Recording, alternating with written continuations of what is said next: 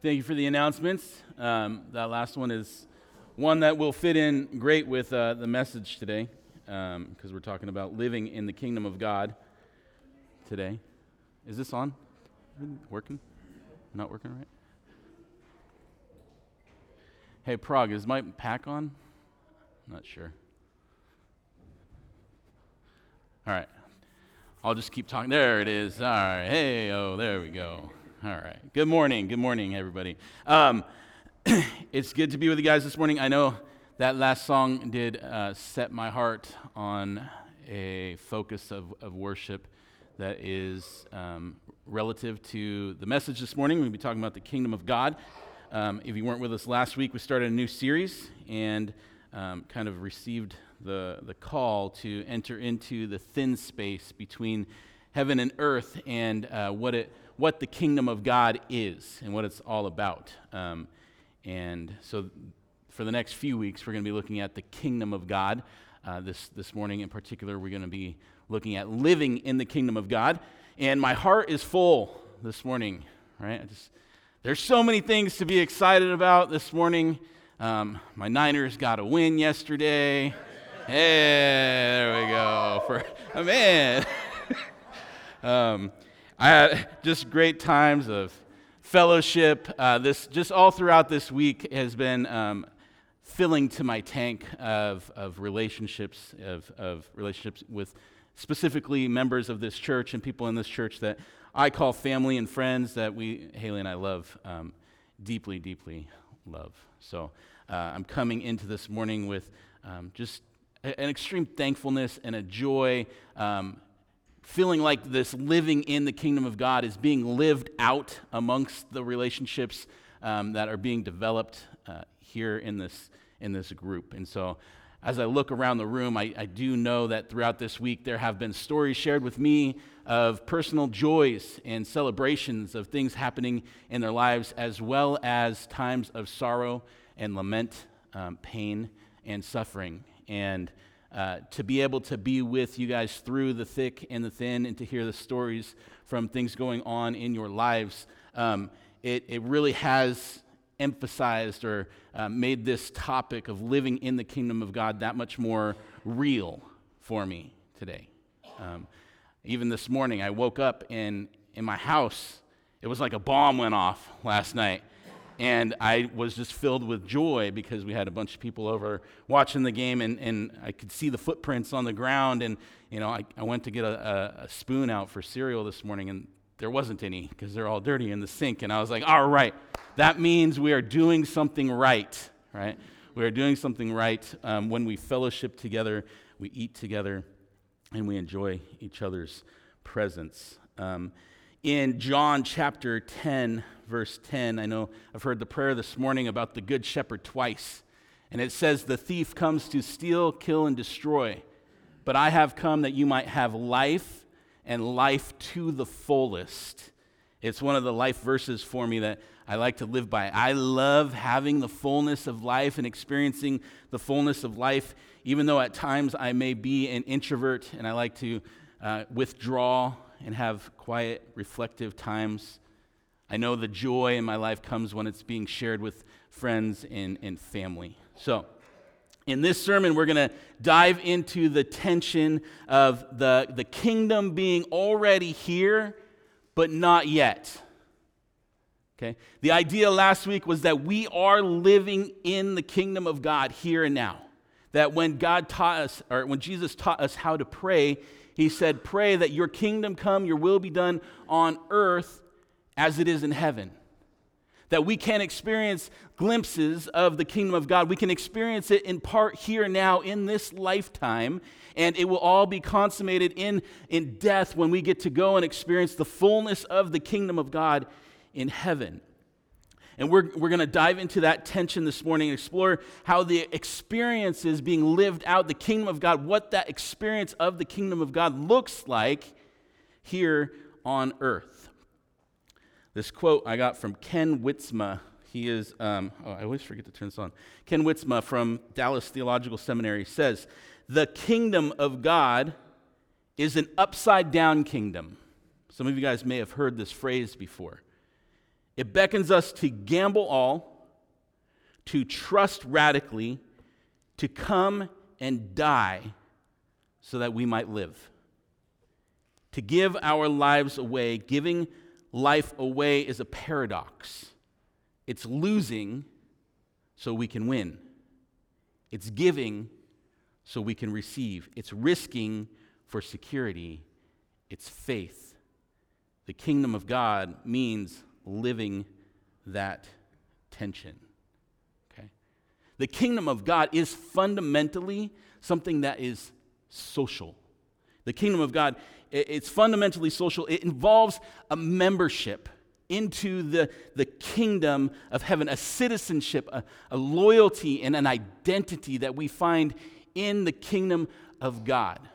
As much as I can stand up here and say, I'm American, or I'm Japanese, or I'm a person of this nationality or this ethnicity, right? Ultimately, on the inside, I am a citizen of the kingdom of heaven. My identity is in the kingdom of God. My identity is a Christian, a Christ follower. Okay?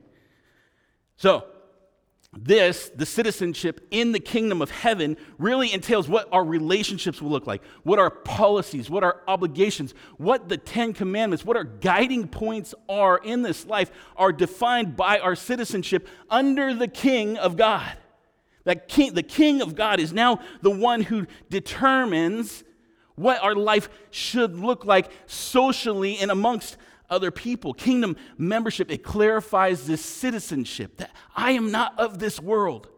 We are not of this world. As believers in Christ, there is two kingdoms. There is a kingdom of the earth and a kingdom of heaven.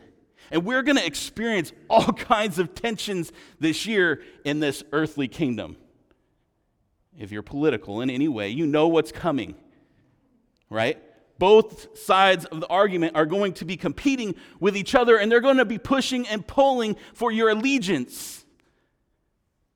You may have to make some decisions on where you stand politically. When you are making those decisions, I hope that you stand in those decisions first recognizing your citizenship in the kingdom of God, and secondly, recognizing your citizenship here on earth. Although a kingdom is social order, it's beyond any person. It's beyond the individuals that make choices about those kingdoms. We embrace or we reject them. This type of citizenship, this understanding of our rules that govern our lives will be determined, if we choose so, to be subject to the King of God. We are going to pledge our allegiances to them, or we are going to turn our backs to them. God ultimately gives us this freedom to choose, whether you choose this or you choose that. There's this a book that I read this last week that was incredible by C.S. Lewis called The Pilgrim's Regress. Okay? If you guys ever want to look it up and read it, it's a fun fictional read about a pilgrim who leaves the landlord's area, who the landlord in the story represents God, and he goes and he explores all of the different philosophies of the world, neo-angular and virtue and wisdom, and he has these discussions with them till eventually, well, I won't give you the ending of the story, but eventually you should find out that the good landlord is looking after you in the rules and the governing authority and the commandments that he's given us. Those are given for us, that when we are able to be completely obedient and submissive to God, that's when we'll experience true freedom.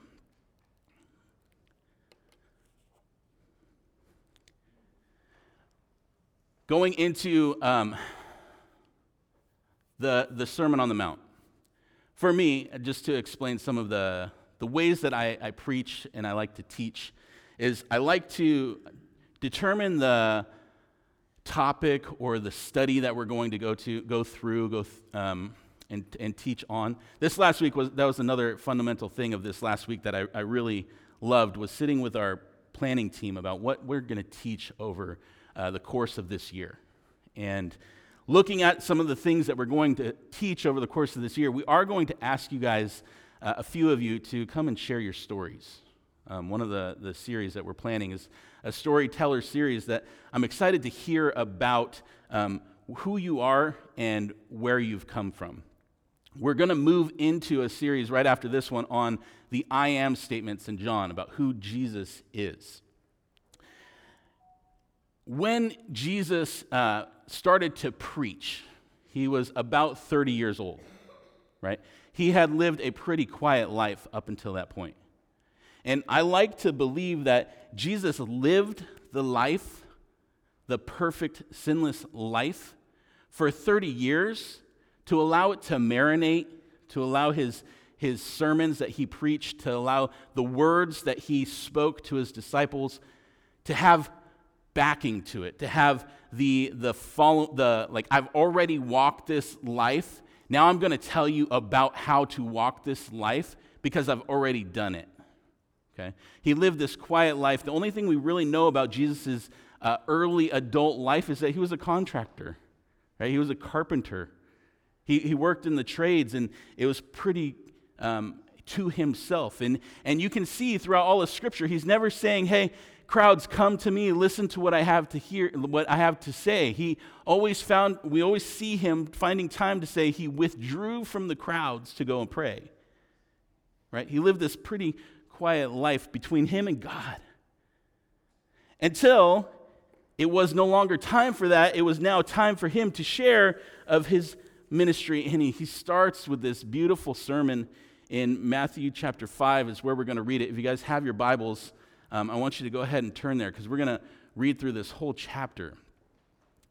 When I'm preaching, I like to allow these topics that we have and the verses that I want to go over extra time to sit on my heart, to play itself out in my life, to become more than just words that I'm speaking, but the heart behind it. If you guys know me, I tend to be a very heart-driven kind of guy. Like, I make a lot of my decisions based on where my heart is leading. And in Matthew chapter 5 is when Jesus gives one of the greatest sermons of all time, and I would do it injustice if I were to try to dissect it and preach it differently on my own. So I want to read this whole thing for us today, starting with the Beatitudes here. Now, when he saw the crowds, and this is another example of this, Jesus said, there's too many people down here, and he went up on a mountainside and he sat down. I love it. If your life gets too busy and there's just too much going on, take the weekend, go to the mountains. I'm giving you permission right now, miss church, right? Don't come to church on a Sunday. If you need time to get away from people and away from things and have a real Sabbath and to be on your own so that you can hear from God personally, skip church. Go somewhere on a mountainside, sit down. Jesus did it all the time. His disciples came to him and he began to teach them, saying, "Blessed are the poor in spirit, for theirs is the kingdom of heaven. Blessed are those who mourn, for they will be comforted. Blessed are the meek, for they will inherit the earth. Blessed are those who hunger and thirst for righteousness, for they will be filled. Blessed are the merciful, for they will be shown mercy. Blessed are the pure in heart, for they will see God. Blessed are the peacemakers, for they will be called sons of God. And blessed are those who are persecuted because of righteousness, for theirs is the kingdom of heaven." Look at the words Jesus uses to say these are the blessings of the kingdom of heaven. He uses words like poor, mourning, meek, hungering, thirsting, mercy, pureness in heart, peacemakers, persecuted. When we're looking at the two kingdoms The kingdom of the world is going to tell you the opposite. The kingdom of the world is going to tell you that if you want to be successful, you are rich. You are proud. You are joyful. You are the man. You are established. You have built an entire structure or kingdom that people come and they eat lavishly in your kingdom, and you have these massive parties, and you don't have to show mercy because you're on top, and you can do whatever you need to do, and the goal is to win the battle and to win the war. Jesus takes the script which has been delivered to us, and he says, I don't think you get it. The kingdom of the earth is flipped from the kingdom of heaven. The kingdom of heaven is an upside down kingdom. In our earthly realm, we seek independence, freedom, and success as an establishment of our kingdom. But Jesus describes the kingdom of heaven with dependence on God, submission, humility, mercy, and ultimately persecution as an indicator of being a citizen of the kingdom of heaven. How can that be? How can these things that seem so contrary to a joy-filled, peaceful life be things that are indicators of a kingdom of heaven? In Matthew chapter 20, a little bit further in the book, he says, whoever wants to become great among you must be your servant, and whoever wants to be first must be your slave, just as the Son of Man did not come to be served, but to serve and to give his life as a ransom for many. Greatness is found in serving others rather than seeking power and authority. When we take Jesus' life as an example, everything gets flipped upside down. It's no longer about what I can do for myself or what I can do even for my family. Now it's about what can I do for my enemy, or the ones have hurt me, or the walking into the pain, walking into the persecution, knowing that we're standing on righteousness and knowing that we have a king who is in control of all of these things. How do you understand power, and how do you understand leadership? In the Sermon on the Mount, Jesus teaches his followers to love their enemies and pray for those who persecute them. This radical command challenges the world's understanding of justice and retaliation.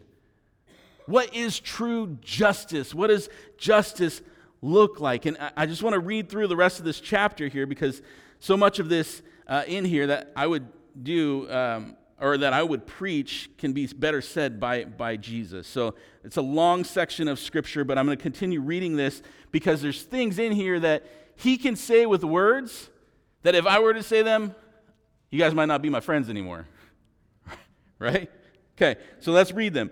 Just continuing, verse 11. Blessed are you when people insult you, persecute you, and falsely say all kinds of evil against you because of me.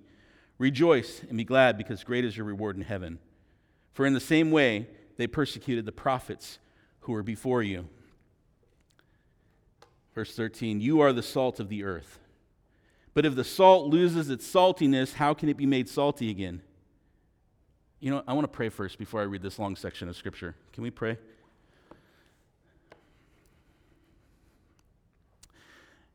God, you gave us these words in sermon form.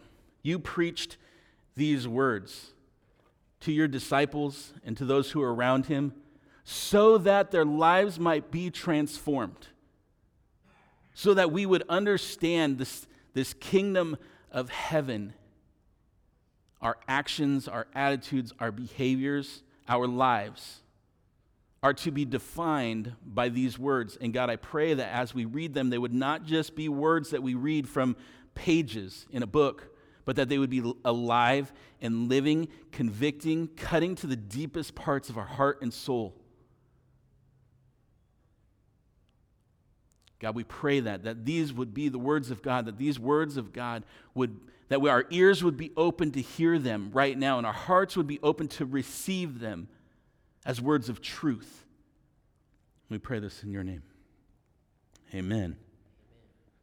Verse 13. You church, are the salt of the earth. But if the salt loses its saltiness, how can it be made salty again? It is no longer good for anything except to be thrown out and trampled by men. You are the light of the world. A city on a hill cannot be hidden. Neither do people with a lamp or light a lamp and put it under a bowl. Instead, they put it on its stand and give its light to everyone in the house. In the same way, let your light shine before men, that they may see your good deeds and praise your Father in heaven. You, church, are the salt and the light. Verse 17, do not think that I have come to abolish the law or the prophets. I have not come to abolish them, but to fulfill them. I tell you the truth, until heaven and earth disappear, not the smallest letter, not the least stroke of a pen, will by any means disappear from the law until everything is accomplished. Anyone who breaks one of the least of these commandments and teaches others to do the same will be called least in the kingdom of heaven. But whoever practices and teaches these commands will be called great in the kingdom of heaven.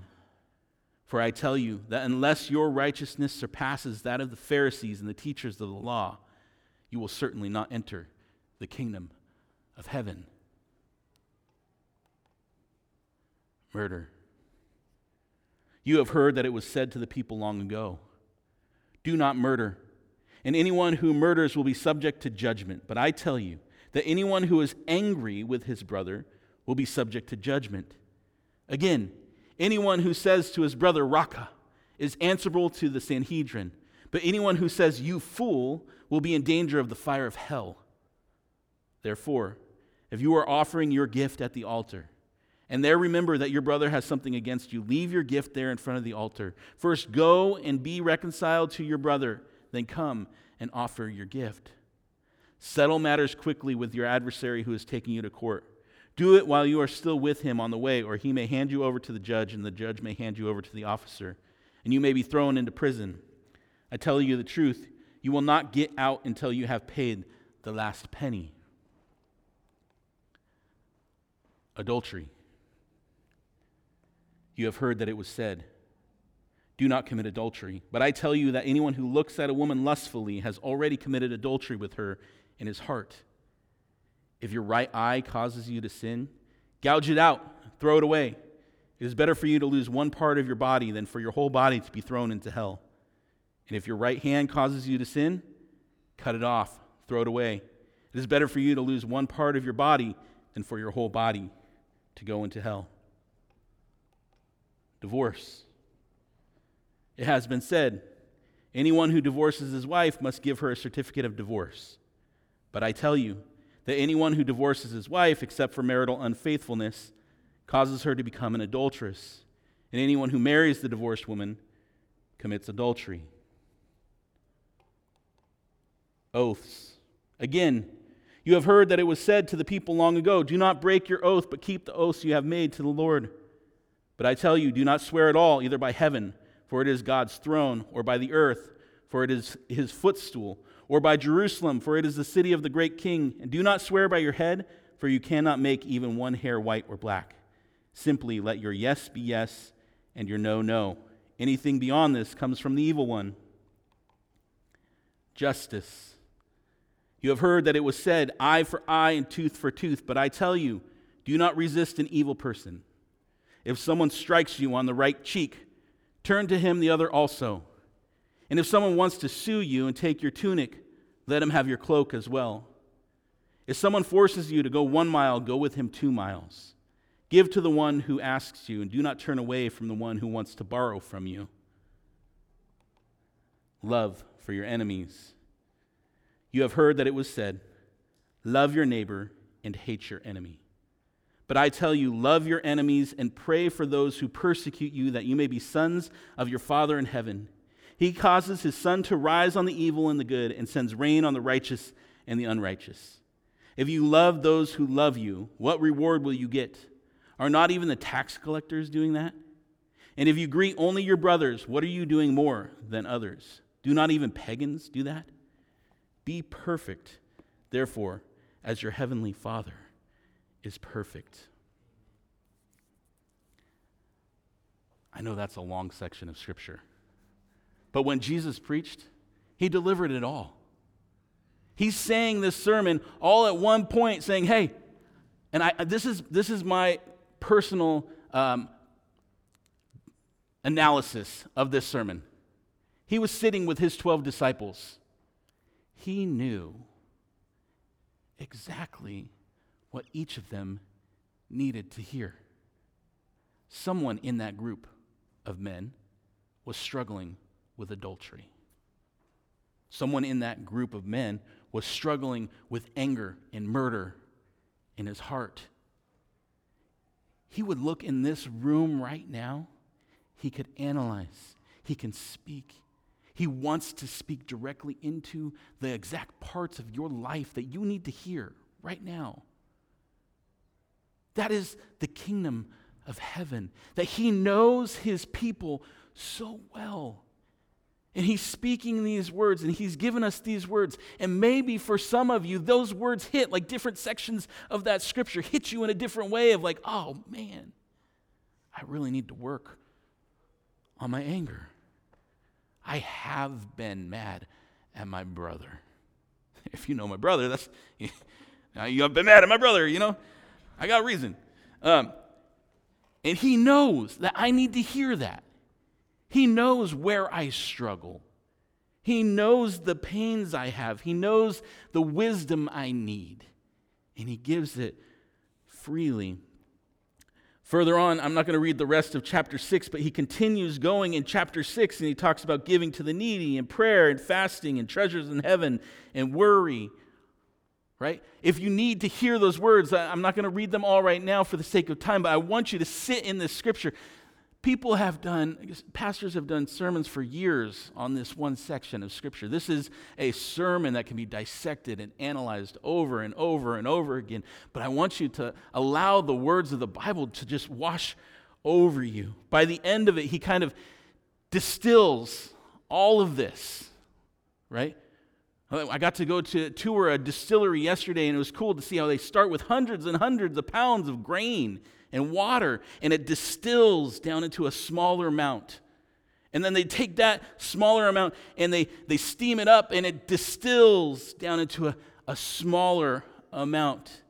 Jesus is taking all of these ways of living, and he's distilling them down. He's saying, hey, this is the grand picture. Now here, this is what's more important. And he's taking all of that, and he's saying, this is now what's more important, until he gets it down to the smallest version that he can possibly say. And he just says, hey, love the Lord your God with all your heart, soul, mind, strength, and love your neighbor as yourself.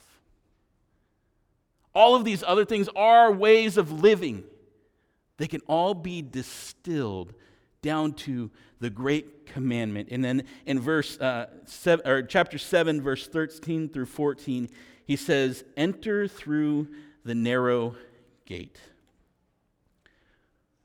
For wide is the gate, and broad is the road that leads to destruction, and many enter through it. But small is the gate, and narrow the road that leads to life, and only a few find it. We have two choices, you guys. We can enter through the wide gate of the earthly kingdom. If you want to, and especially here in America, you have opportunity. This is a land of opportunity. You can go, and if you're ambitious enough, if you work hard enough, if you strive hard enough and put in enough hours at work and save and save and save, you can build an earthly kingdom that's grandiose. And people will look at you and say, man, that guy's successful. Look at him. He's got the big house. He's got the cars. He's got the dogs. He's got the wife and kids. And he's got everything that everybody could ever want. You can do that. The choice is there. If that is your ambition, I believe you can succeed in that. Jesus says, narrow is the road that leads to life. What if this was no longer, what if the American dream, this establishment of an earthly kingdom, was no longer the end goal, retirement and success? What if we started thinking about becoming poor in spirit? What can I do to give away my earthly kingdom? Why do we fast? What is true fasting? If I withstained from food to experience hunger, could that hunger really represent a hunger and thirst for righteousness? What if we flipped this kingdom upside down and we put feet to it and said, I'm no longer seeking more, bigger, or different, but I'm seeking now a hungering, a thirsting, and a complete dependence on God. That's a hard teaching. It's really, really a hard teaching, because for many of you, that means changing some of the ways that we live.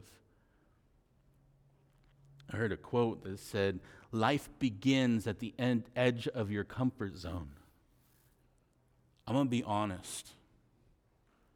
I've been struggling internally with stagnancy, complacency here, myself. Even though I'm striving and I'm doing a lot of things, like my life is extremely busy, I want to see movement towards the kingdom of heaven.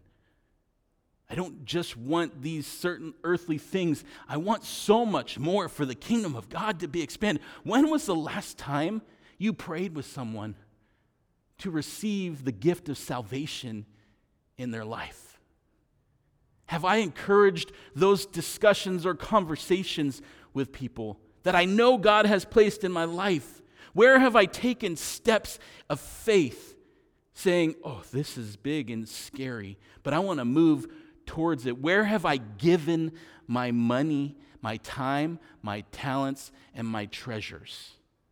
Is it for the expansion of the kingdom of God, or has it been for my own earthly kingdom? Have I sat in quietness and submission before God so long that I've developed a hunger and a thirst for more righteousness? Has my life lost the reverency, the authority, the majesty, the awe and wonder of who God is? Where is my life headed? What are the decisions that I'm making? Are they being made to establish my kingdom? Or are they being made so that God's kingdom may be expanded? I want to challenge you all to live in those decisions. I had one more quote. I didn't put it up there, but it says, this gospel without feet is no gospel at all. If we sit in church on Sunday morning and just consume, and say, I got my fix for the week, it's no gospel at all. That's why I was excited about Lizzie's announcement that we're going to have a luncheon, because it's one step. It's the first step towards getting our feet back out there into the community and doing some things for our community surrounding us. I desire great things for us to be a part of that will lead to the expansion of the kingdom of God. Let's do it.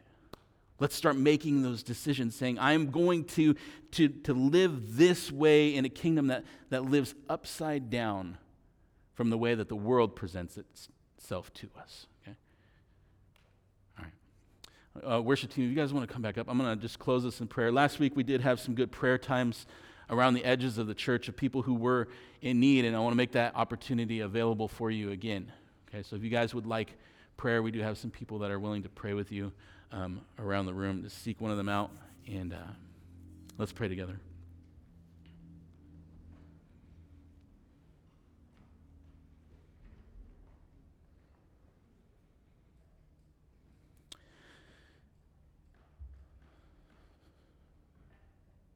surrounding the throne were a crowd of witnesses, the elders and the angels. And they cried out, "Holy, holy, holy is the Lord God Almighty." God, we are citizens of your kingdom, that we may be called children of God. God, I pray that we would be the salt and light to this dark world, that we would live as citizens of the kingdom of heaven, and that we would make our decisions in this life to be ones that benefit the kingdom of God, not the kingdom of Jason or the kingdom of John or whoever I may be, but of who you are, God, the great and glorious King of kings, Lord of lords.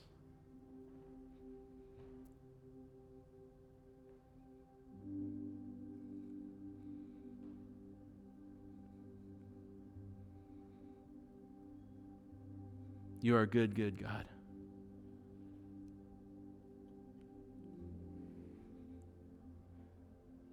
Lord, we worship you. In your name.